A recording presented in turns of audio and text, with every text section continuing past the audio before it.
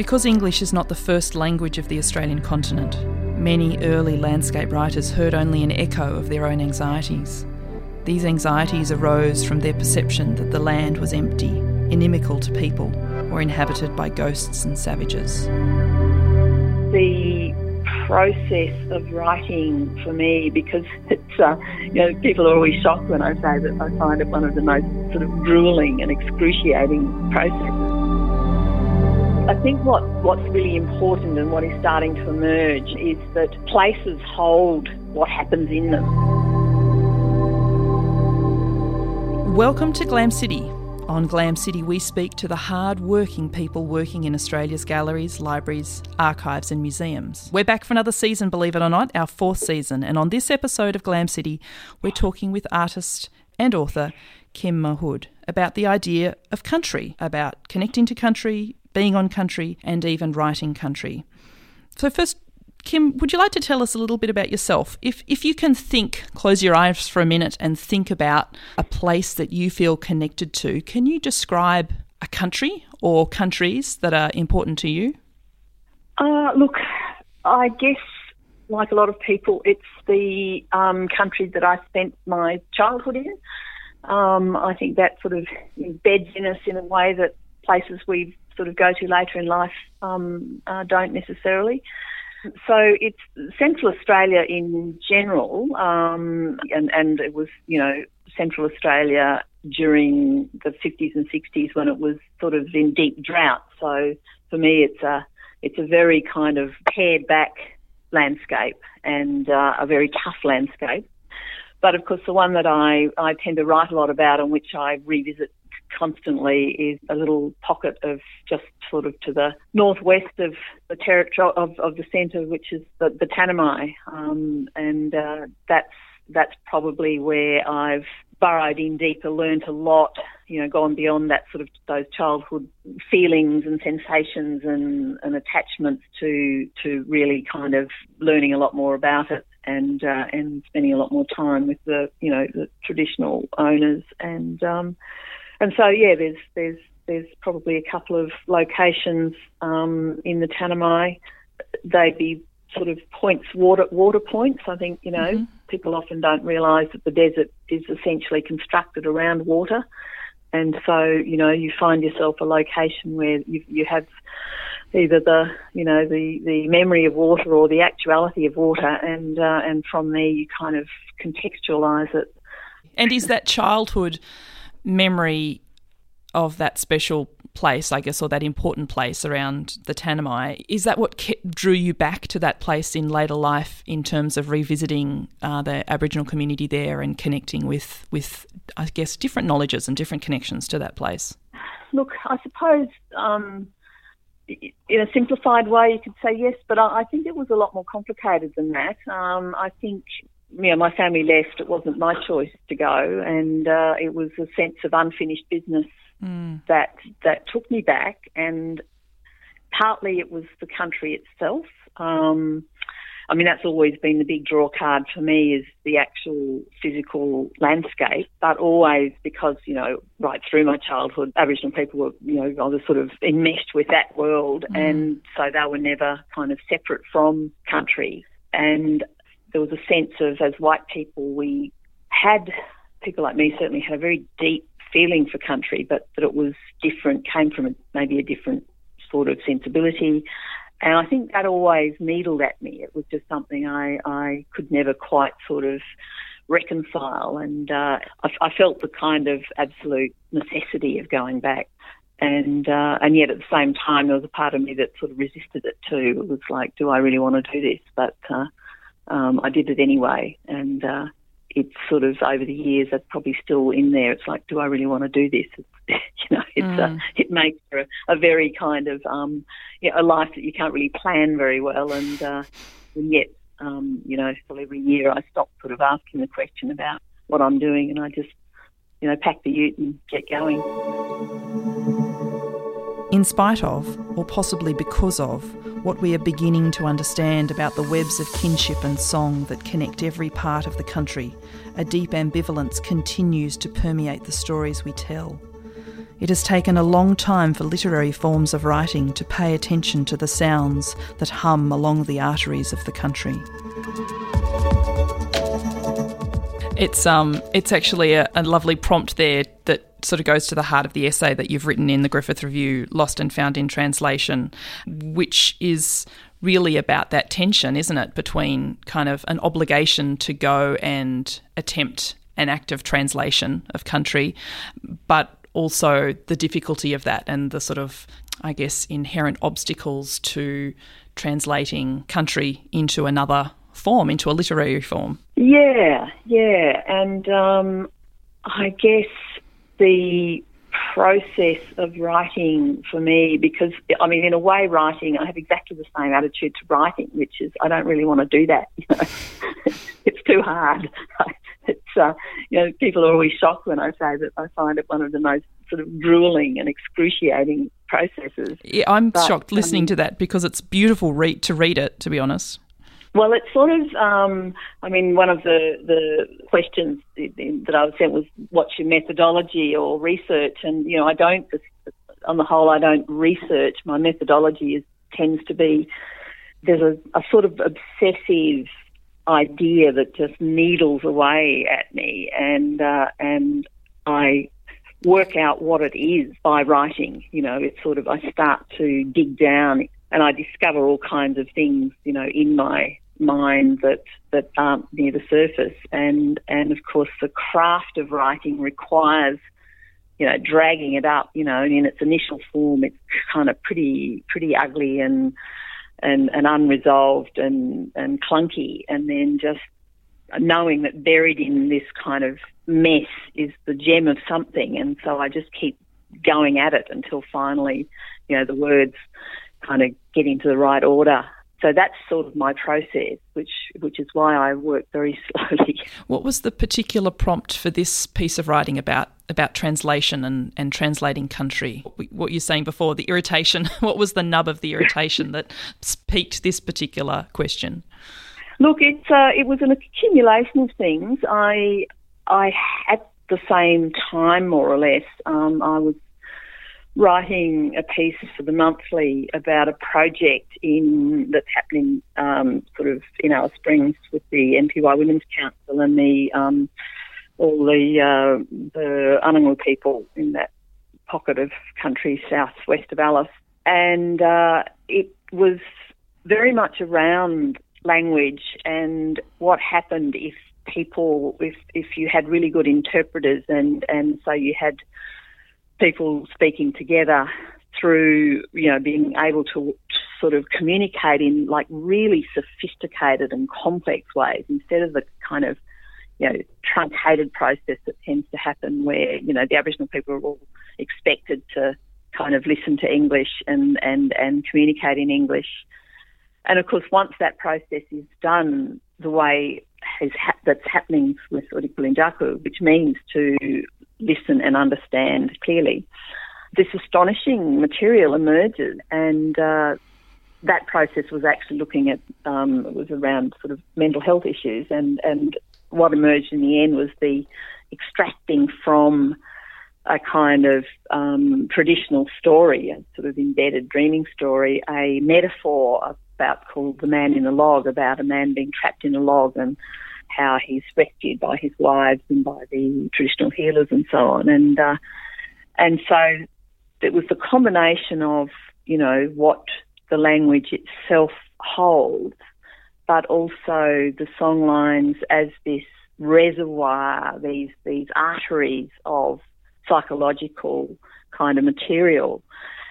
And so that was something that had just emerged. The Songlines project that I worked on for the National Museum, that was sort of full of all of that, but it takes a sort of combination of things, I think, for the idea to kind of come to the surface. And then once it's there, then I start sort of digging back down into what's around to kind of either tease that idea further, or that's one that's really, it's just at the beginning of, it's kind of still that essay, the one for the Monthly and this Griffith Review one, are my just beginnings of looking into that, because I feel like it's in that psychological terrain that for both sort of Aboriginal people and for white people that, you know, the ideas I'm interested in reside. The major songlines, such as the Seven Sisters, are like arteries that carry the life force of the culture through the body of the country. The reenactment of ancestral events draws on that arterial energy and feeds back into it in a cycle that makes deep time continuous with the present. The performance of ceremony and song at the creation sites, where ancient dramas are inscribed in the landforms, reinvigorates the dreaming, ensuring that the country remains alert and alive.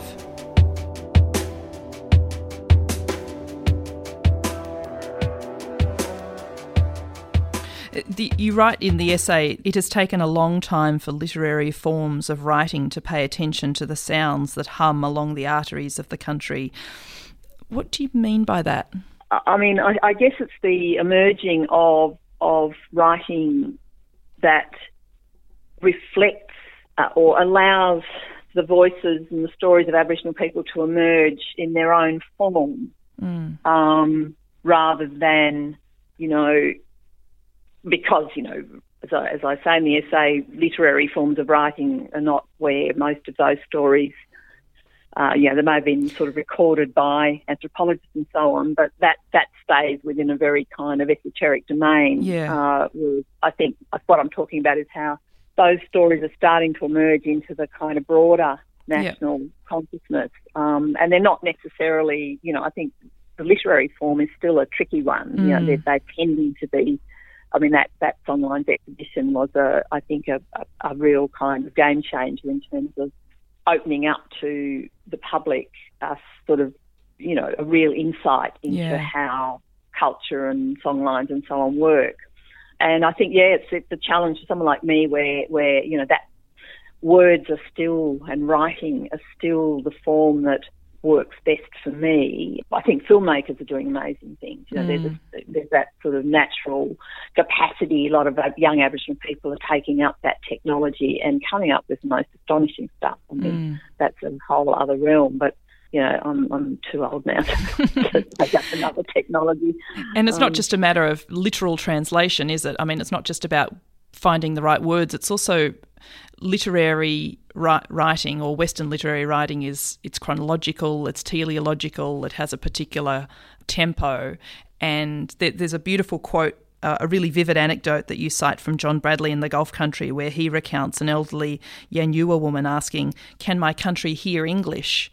So there's this sort of real tension there between wanting to listen to country, but in the act of writing it down, will country listen back? You know, it's very it's very interesting.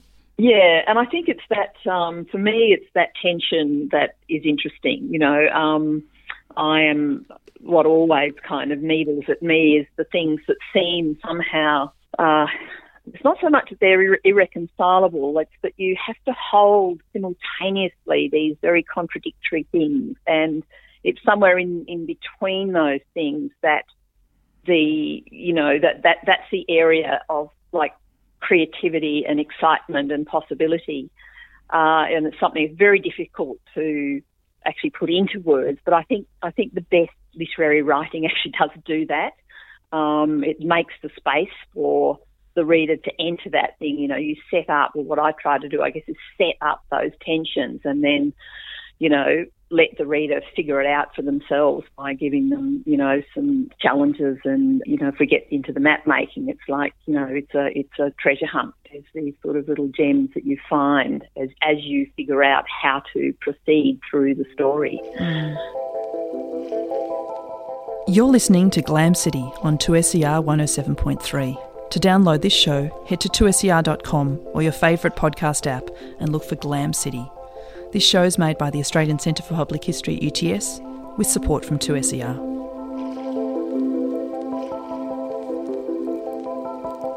Let's talk a little bit about the Seven Sisters exhibition and the mapping projects that you've been working on. I saw the exhibition at the National Museum, and it sort of incorporated an extraordinarily huge space of Australia. and also a sense of a really new or different sense of time. It wasn't necessarily a linear time. It was that sort of that every when that Stannard talks about in relation to the dreaming.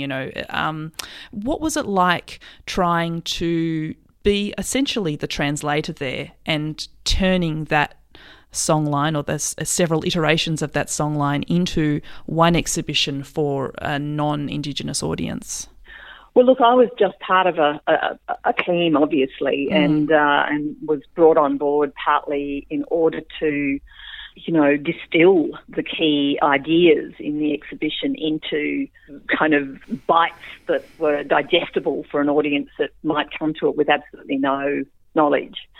But of course, in doing that, to do that well, you have to absorb a lot of stuff and then kind of somehow, as I say, distill out the sort of key points. It was a fantastic experience because I learnt so much in the process, and I did have background with the Mahood people because I'd worked on the previous exhibition, We Don't Need a Map. The fact that you could have so many Aboriginal voices in the space, there was, you had the paintings. I mean, the paintings speak in their own way. Then, you had people being interviewed, people like some of the old ladies who are actually first contact, telling the story in their own voices.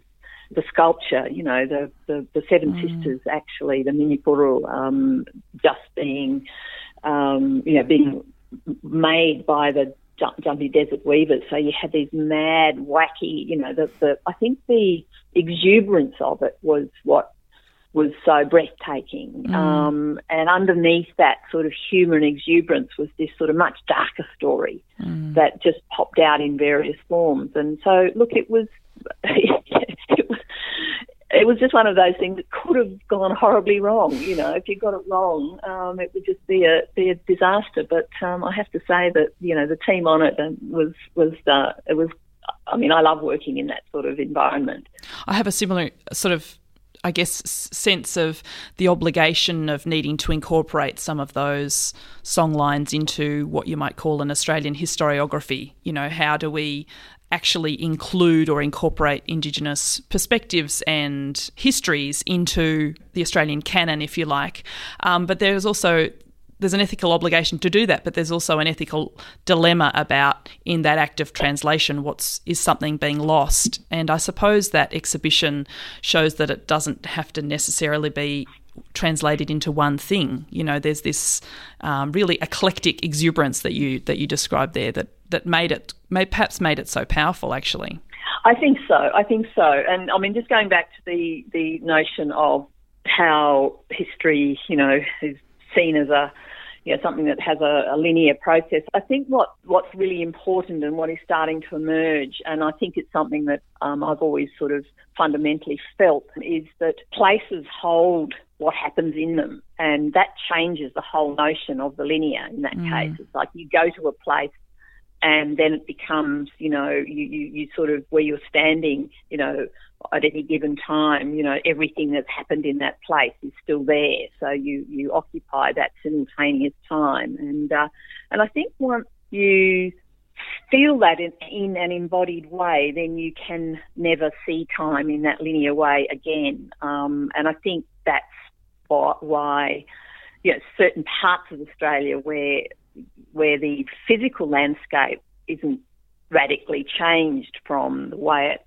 was, hundreds and thousands of years ago, it's much more visible, it's much more obvious. It's harder to do it if you're standing in Sydney or whatever. And so I guess that's probably why those more remote places still carry the charge, in a way. And the fact that a lot of white Australia already has a complicated sense of what is out there. So, there's the willingness to invest it with a kind of magic.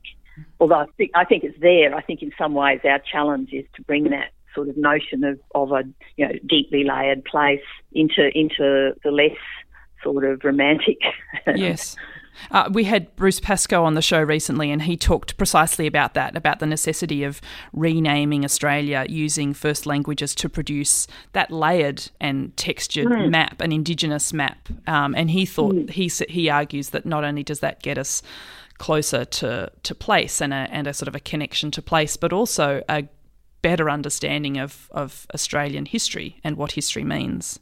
There's so much information about our country encapsulated in Aboriginal languages that, we'd be silly not to get involved because it teaches us so much about our own land. And I think a lot of Australians want to belong here. They really want to belong to the land, and this is one of the acts of belonging. Absolutely. Yeah, I mean, I have this sort of vision that we could create that map over the entire continent. It does sort of turn into a bit of a Borgesian idea. To get too big to be useful, but that it does seem to be entering the zeitgeist a bit now. The idea of digging down through the layers of place and allowing or finding what is still there. I think place names are a lot of Australia. Those place names are there, even if they're slightly the pronunciations may have been shifted through time, but it's a good place to start in order to find out what's there. There's a sea change occurring in the literature of place. Indigenous writers are entering the mainstream and writing about the inland as being infiltrated by women's stories, both black and white. Less oppressed by the existential void, less impressed by the explorer narratives, they have an exuberance and vitality that is bringing into language a very different sensibility, and one whose time has come.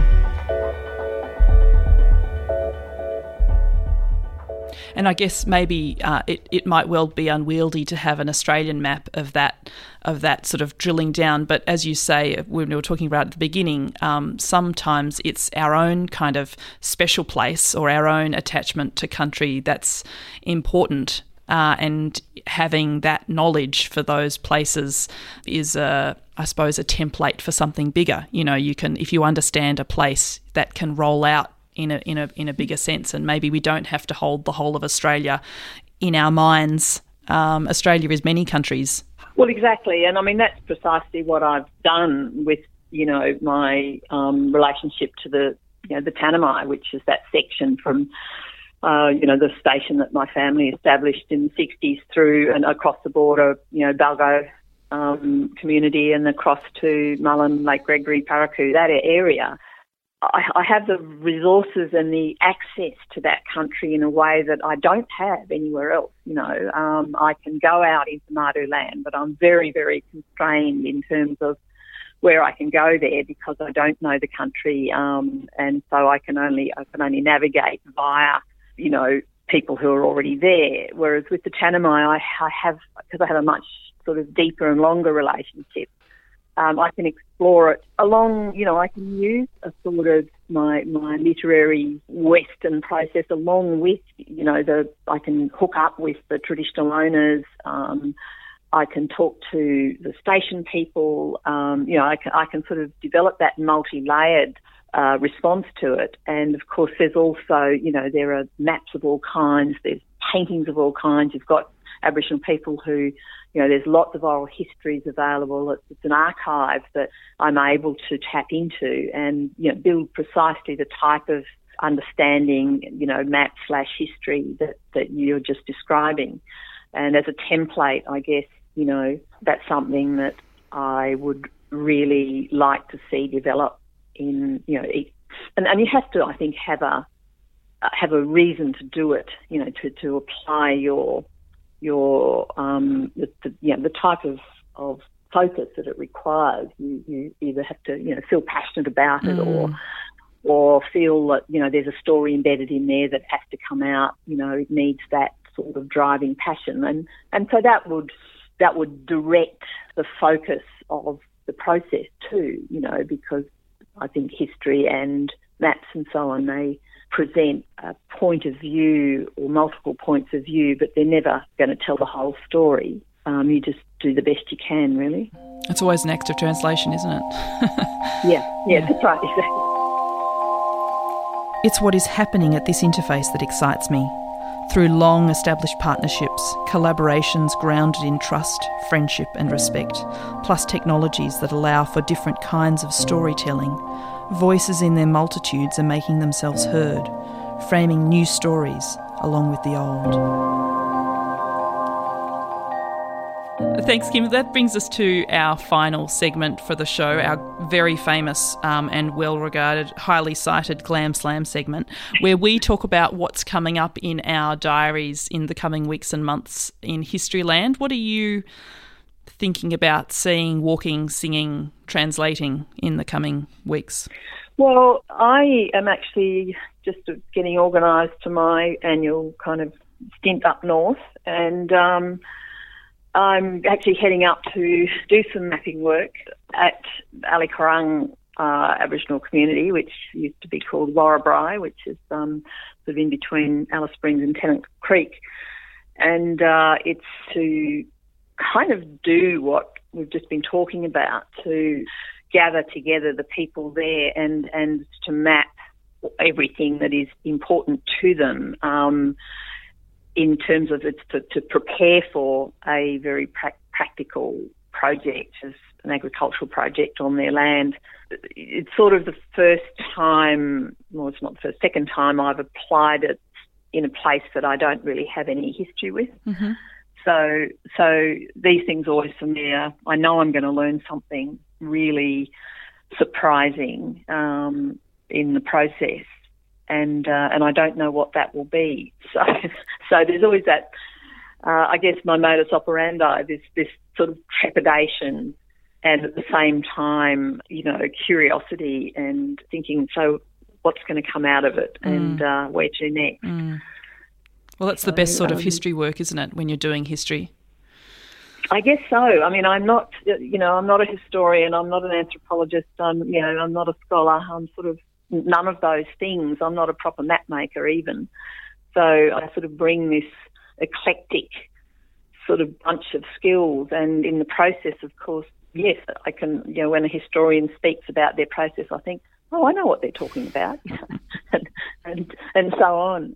Thanks so much for sharing that process with us today. It's been great talking with you about your essay, Lost and Found in Translation. And for all of those who've listening, it's a beautiful essay, and the whole collection, the Griffith Review collection of Writing the Country, is just absolutely stunning. We thoroughly recommend it. That is what's on my Glam Slam for this month, is getting my hot little hands and finishing it, because I'm in the middle and it's just fabulous. So thanks so much, Kim, for speaking with us today. Thanks very much, Anna. And yes, it's full of treasures, this Griffith Review. And that brings us to the close of another Glam City episode for today. If you'd like to hear more from us, head to the 2SER website, 2ser.com. You can also search for us on your favourite podcast app. Hit us up on Twitter. You'll find me under @AnnaHopeClark. Glam City is recorded on the lands of the Gadigal people of the Eora Nation. We'd like to pay our respects to elders past, present and emerging, and acknowledge that their histories have been made on this place for thousands of years. This podcast is made by the Australian Centre for Public History with the support of 2SER 107.3. Thanks so much to Kim Mahood for being our guest today. You can catch her essay along with the other collection of fantastic writings on country in the Griffith Review issue 63, Writing the Country, at any good bookshop.